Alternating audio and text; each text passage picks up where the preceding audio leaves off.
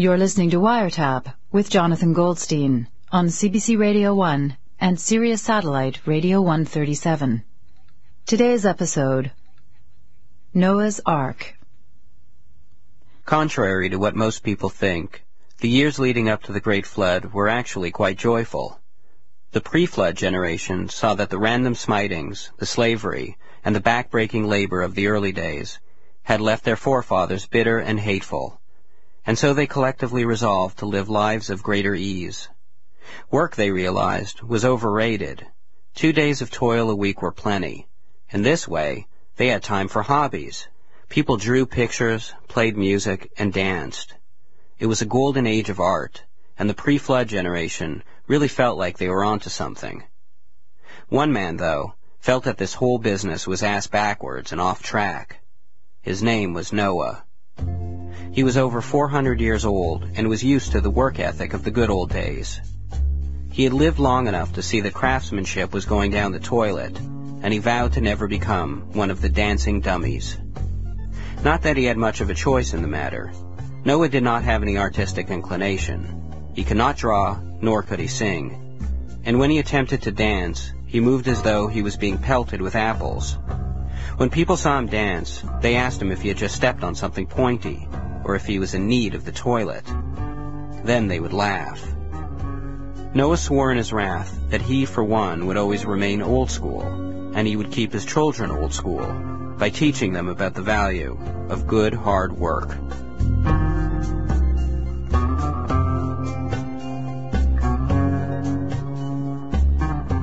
Back in those early days, people lived lives that were much longer than the puny ones we have now. Back then, it was possible for a man to reach 500 years of age, and because of this, people matured at a much slower rate. Oftentimes, it took them 100 years just to get going, just to start figuring out what they wanted to be when they grew up. Because of this, it was customary for children to live with their parents until they were married, and usually, marriage only occurred well after one had reached the century mark. This meant Noah had many years to instruct his children in the folly and danger of the lazy world around them. It also meant, for his children, a century of curfews, groundings, and slaps upon the head for finishing the last of the jellies. They lived by Noah's law, his wife and 3 sons, Shem, 95, Japheth, 93, and Ham, the baby, 87.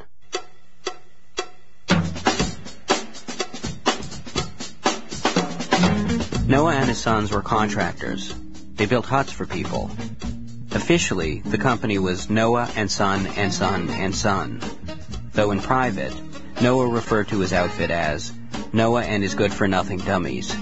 He called his sons dummies at least 100 times a day.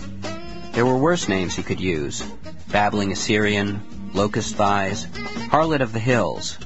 But for his sons, dummy stung the worst, especially when there were girls around. Noah knew he disciplined his boys with great ferocity, but he also knew it was necessary. During those dark, evil days, one had to teach one's children right from wrong, and if that involved the use of strops, riding crops, thick branches, throat punches, and leg locks, so be it. Without his brand of tough love, he feared they'd end up eating daisies and kissing dolphins. He was not going to be a sentimental old idiot. He was going to prepare his sons for a life of righteousness and hardship. That was what a father had to do.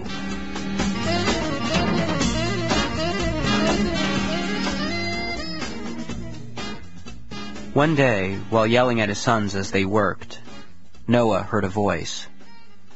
He could only hear it faintly, under his own words. At first he thought it was a whistling in his nose hairs. He pressed a finger to each side of his nose and shotgunned mucus onto the floor. But still, the ghostly voice below the surface of his speech persisted. When he stopped to try and hear it better, the little voice would cease.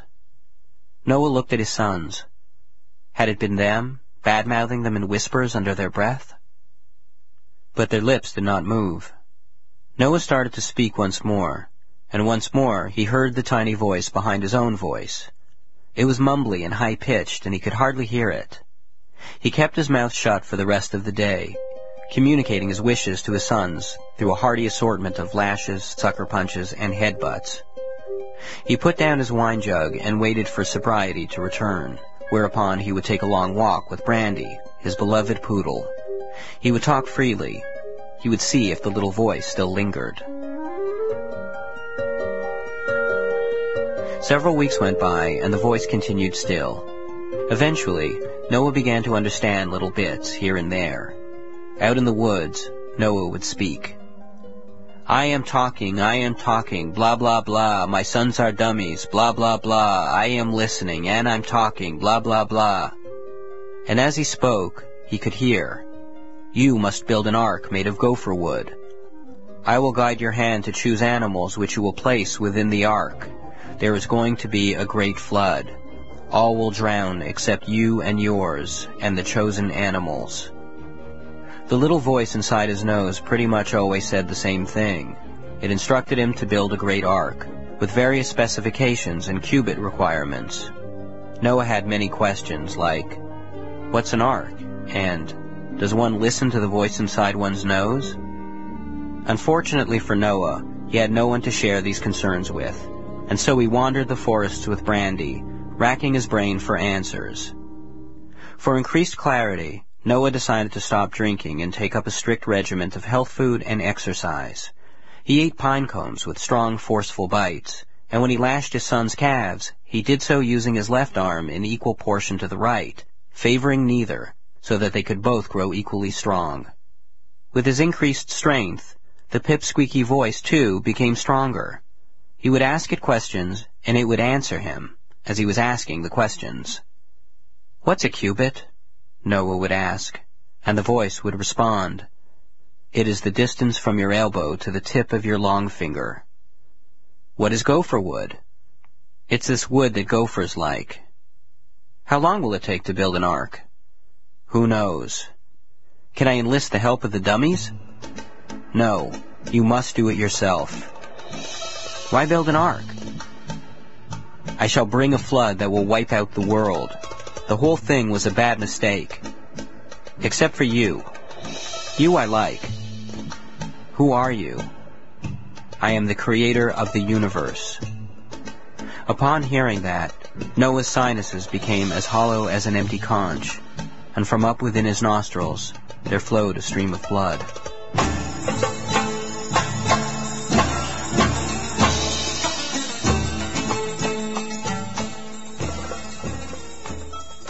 Noah decided to sit the whole family down and tell them what God had in store. I was just talking with the Lord, said Noah. And you know what? He regrets having made his children, too. They are all dummies, dear God, I pleaded in the world's defense. What can a couple of regular guys like you and me do?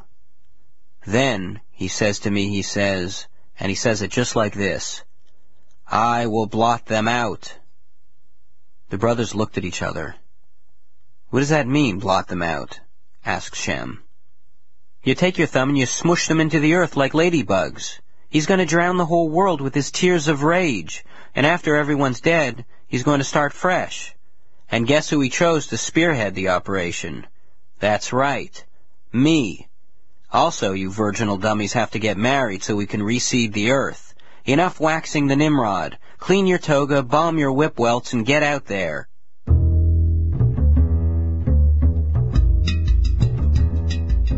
Regardless of how mentally imbalanced they might have felt their father to be, once Noah started building his ark, his sons felt great relief, as it kept him out of their hair. Noah said God would not allow anyone to help him, so he left his sons alone. No matter how long it took, he had to build the whole thing himself. Are you sure I can't do anything? Asked Shem. He loved the sound of his father turning down free labor and couldn't get enough of it. Are you a stupid dummy, you stupid? His father would ask. What did I just say? I'm the only one who can handle the job. Building an ark is man's work. It's not suited to dummies and babies. Do you want to befoul the whole thing? If you so much as pound in one nail, the whole thing is good only for the crapper. His father had had visions before, and so the prevailing opinion was that the old man was once again off his rocker. There was the time he had drank 2.5 liters of apricot wine and had become convinced a pile of rotted tree bark was imploring him to go live among goats. There was another time, sick in bed with a fever of 108, that he instructed his wife to climb up on the roof and yell out to God that he knows that sandals are for the weak of heart, and from now on he and his sons will paint the soles of their feet with pepper sauce and keep stones between their toes. Of everyone, the family, the neighbors, the village at large, it was Noah's youngest son Ham, who was the only one that sort of believed that his father might not be crazy. From what Ham had heard about God, he was a lot like their father, tough, stubborn, and prone to yelling right in your face for pretty much no reason. To Ham, a flood didn't seem that out of the question, and God would have chosen his father because his father felt just like he did. He hated his kids and was going to teach them the meaning of righteousness by killing them dead. If there was going to be someone God was going to get in touch with, to Ham, Noah seemed the obvious choice. Sometimes, when his father was hard at work on his ark, Ham would sit off to the side and draw pictures of him. It incensed Noah. "Are you sick in the head?" Noah would exclaim. "Why would anyone want to make stupid pictures? Can you eat them? Can you build a house with them? Can you use your precious art to diaper your loins?" Noah did not get it. He wanted Ham to snap out of it, and he used reverse psychology to help him see his errors. He had seen how Ham spoke with his good-for-nothing artist friends, and how his artist friends spoke back to him. He thought that if he talked their language, maybe he could get through to his son. "Hey, Jive Turkey," he said, approaching Ham. "That's right. Your old father Noah is going to be an artist from now on. How's that? Ha-ha! Like this we can both make art, and afterwards we could talk about how deep it is. I pity the poor fool who can't dig art. You digging me, mister? Go ahead and make my day. Art is radical. Case closed. Is that what you want? Well, I can't do it. Ach, teh, yech."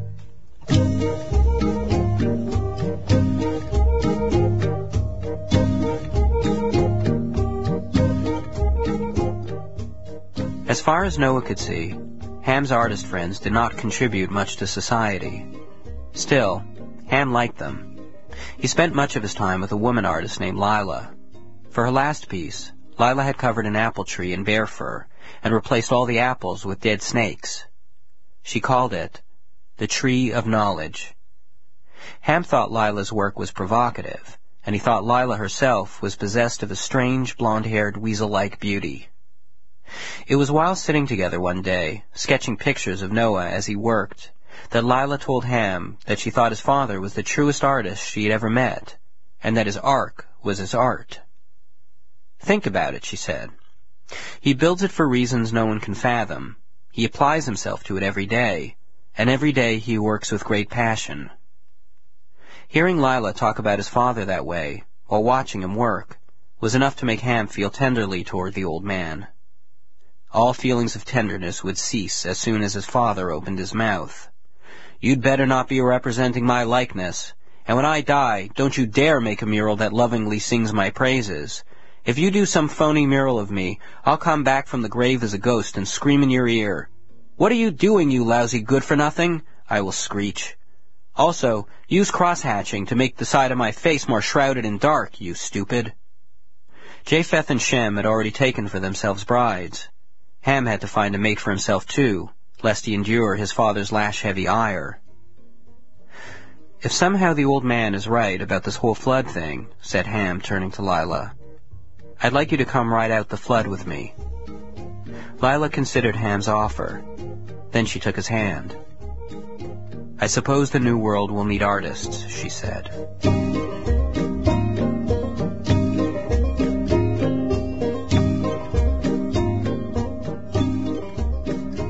After almost a year, when the ark was ready, Noah took to the task of herding animals, and after just one day of work, he looked like hell. He appeared to be bleeding out of every pore in his body. He had 2 black eyes, 3 broken ribs, and his nose hung half off his face from a bobcat bite. So great was his pain that after that first day, even he began to doubt whether he had actually heard the voice of God. "Maybe they are all right about me," thought Noah. Maybe I am sick in the head. But what is there left for me? If I admit to that, then I will be laughed out of town. The kids and the wife will make my domestic life a living hell. There is nothing left for me but to persist. And so he persisted. He decided he would start small. He would collect the tiniest animals he could, ants, grasshoppers, and then slowly work his way up to squirrels and kittens. "You should try to catch a hummingbird. That you should try," Noah complained to his wife. "Once you succeed in catching one, you hate it so much that you end up just strangling it. After 3 times, you'll learn to control your temper, though. But that's still 2 dead hummingbirds and an entire morning's work shot to hell." As Noah hunted around for animals, he judged them. He wanted to try and bring only the most worthy animals aboard his ark. He would stop by a group of rabbits and figure out who was a hard-working rabbit and who was a lazy, stupid dummy. Judging the rabbits made him feel a bit like God. He liked that. "If I were you," he'd say, squatting beside a white bunny, "I'd eat facing a tree. As it is, you look like a good-for-nothing layabout, but with that cabbage leaf in your mouth, you look like you have a secret agenda that you are too stupid a dummy to carry out."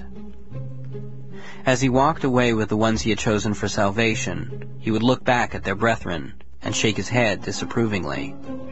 "Goodbye, you dead dummies." And that was that.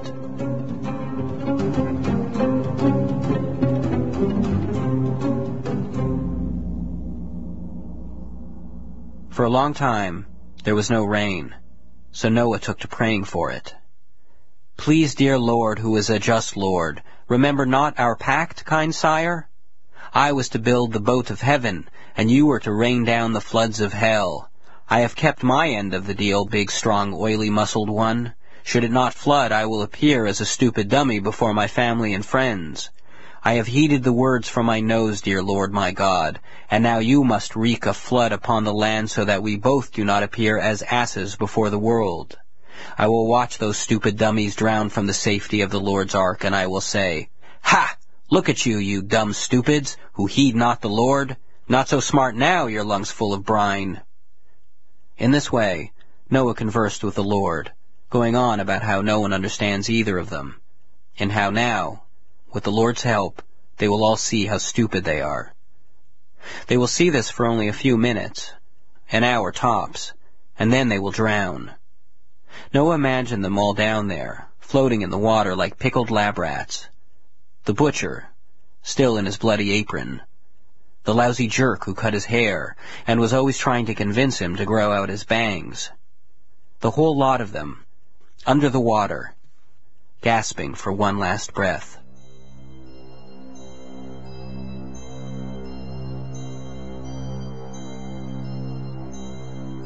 The flood started slowly. It did not seem biblical at all. The first day was nothing more than a drizzle, really, nothing to cause alarm at all.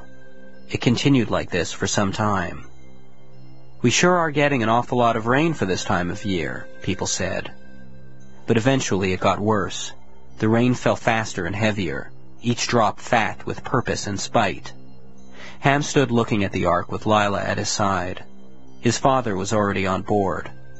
Noah had begun to live in there several days earlier, as the very first drops of water fell. Ham turned his head towards the sky and felt the drops of rain pockmark his face.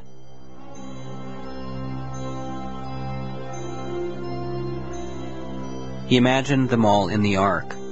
He imagined the aardvarks, the orangutans, the smell, the claustrophobia, his father's constant screams and shouts. He imagined himself deciding at the very last minute to forego the ark entirely and take his chances with the flood. At the very last minute, as they were all loaded inside, he would offer to go back out and close the door behind them. Unless Noah had already trained a monkey for the task, someone would have to do it. "I must sacrifice myself so that you may live," Ham would say. "You dumb, stupid dummy," his father would answer. "God is going to close the door. Stop being melodramatic and go clean the hyena cage." The sky began to hemorrhage. All at once, the drops became indistinguishable, one from the other. The water poured down like all the heavens had become an inverted ocean. Ham opened his mouth to scream and caught a yapful of water. The taste reminded him of this time when he was 10 and had almost drowned at the beach. In a panic, he grabbed Lila by the skin of her bicep, and together they ran up the plank and into the cold, echoey darkness of the Ark.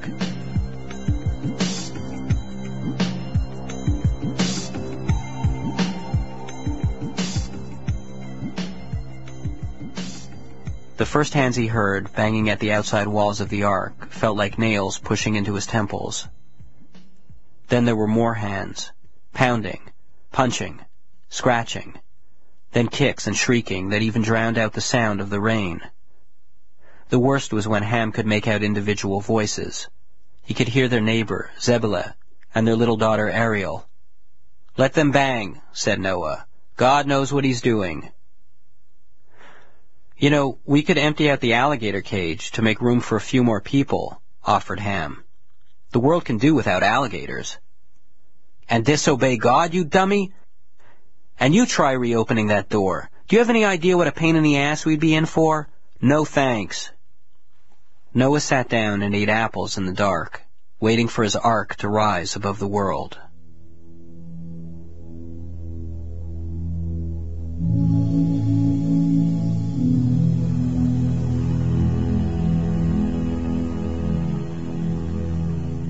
For 40 days and 40 nights they rode the Ark as the animals roared, whined, and screeched. Sometimes, when things quieted down, Noah and his family pressed their ears against the walls to try and figure out where they were. Sometimes, they tried to imagine what all of this looked like to the fish. Were the fish allowed to live because they were more pious than everyone else? Was the secret to piety keeping your mouth shut? Sometimes Noah tried to get his family to sing to help uplift their spirits, but their songs would usually degenerate into sobs and cries, and Noah would stomp off, disgusted with the boatload of them. Most often, though, they just spent their time remembering. Ham thought back to the days he spent with his artist friends, and some of the old crowd he ran with. You couldn't put down your money purse in front of Olgar without having him rifle through it and help himself to a few coins to disperse to the poor. But when he did his imitation of a one-armed dwarf milking a large cow, he could make Ham laugh like nobody else. And then there was Aloysius, who lived in a treehouse and made big pots of bark soup for the hungry, and Gwendolyn, a young widow who kept her big fat baby in a sack on her back and could dance with so much joy that to see her you couldn't help but smile. He thought about every single person he had ever known, and how he would never see them again. Believing it might bring to him some solace, Ham pulled out a stick of his sketching coal and some parchment and went over to draw the puppies in their cages. He studied their faces. He tried to see what God and his father had seen in them, why they had chosen these particular dogs over all the others. On the surface, they looked no different than any other puppies he had ever seen. They were small and furry. The two dogs paced about their cage, and, as Ham watched them, the puppy that was slightly larger set upon the haunch of the other, and for no apparent reason tore into it with nasty, purposeful bites. The smaller dog yelped and twisted its body over, and sank its teeth into the ear of its attacker. Locked upon each other in this way, the puppies rolled across the floor, their eyes glowing in an earthly purple. Ham turned away and walked over to the giraffe cage. There he found the long-necked beasts eye to eye, each trying to step on the other's hoofs. Up near the roof, their misshapen mouths were opened wide, crying out in silence. He looked over at the tiger cage, where the tigers were scraping at the walls to get at the bear cubs next door, and the bear cubs sat stock still, eyeing Ham with hunger. Ham left the cages and went looking for Lila. She was sitting on the floor, painting a flower onto a rock she held in her hand. He knelt down beside her, put his face in her hair, and waited for the rain to stop.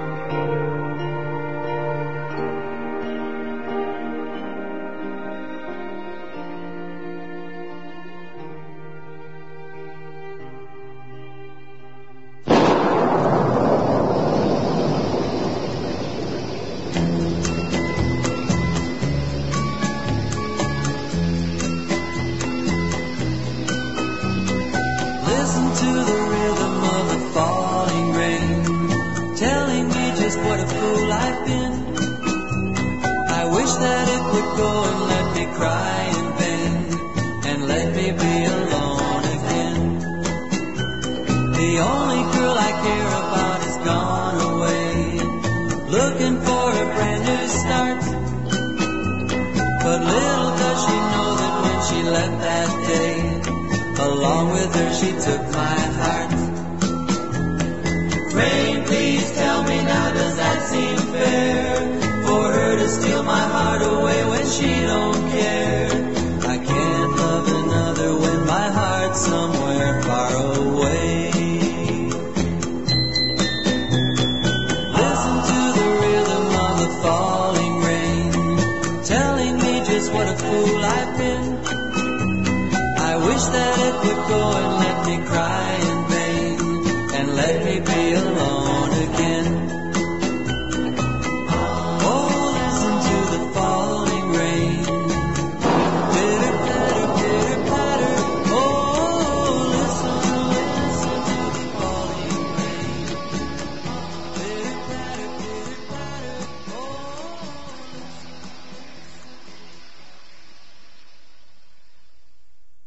Wiretap is written and performed by Jonathan Goldstein, and produced by Jonathan Goldstein, with Wendy Dorr, Mira Burt-Wintonic, and Carolyn Warren.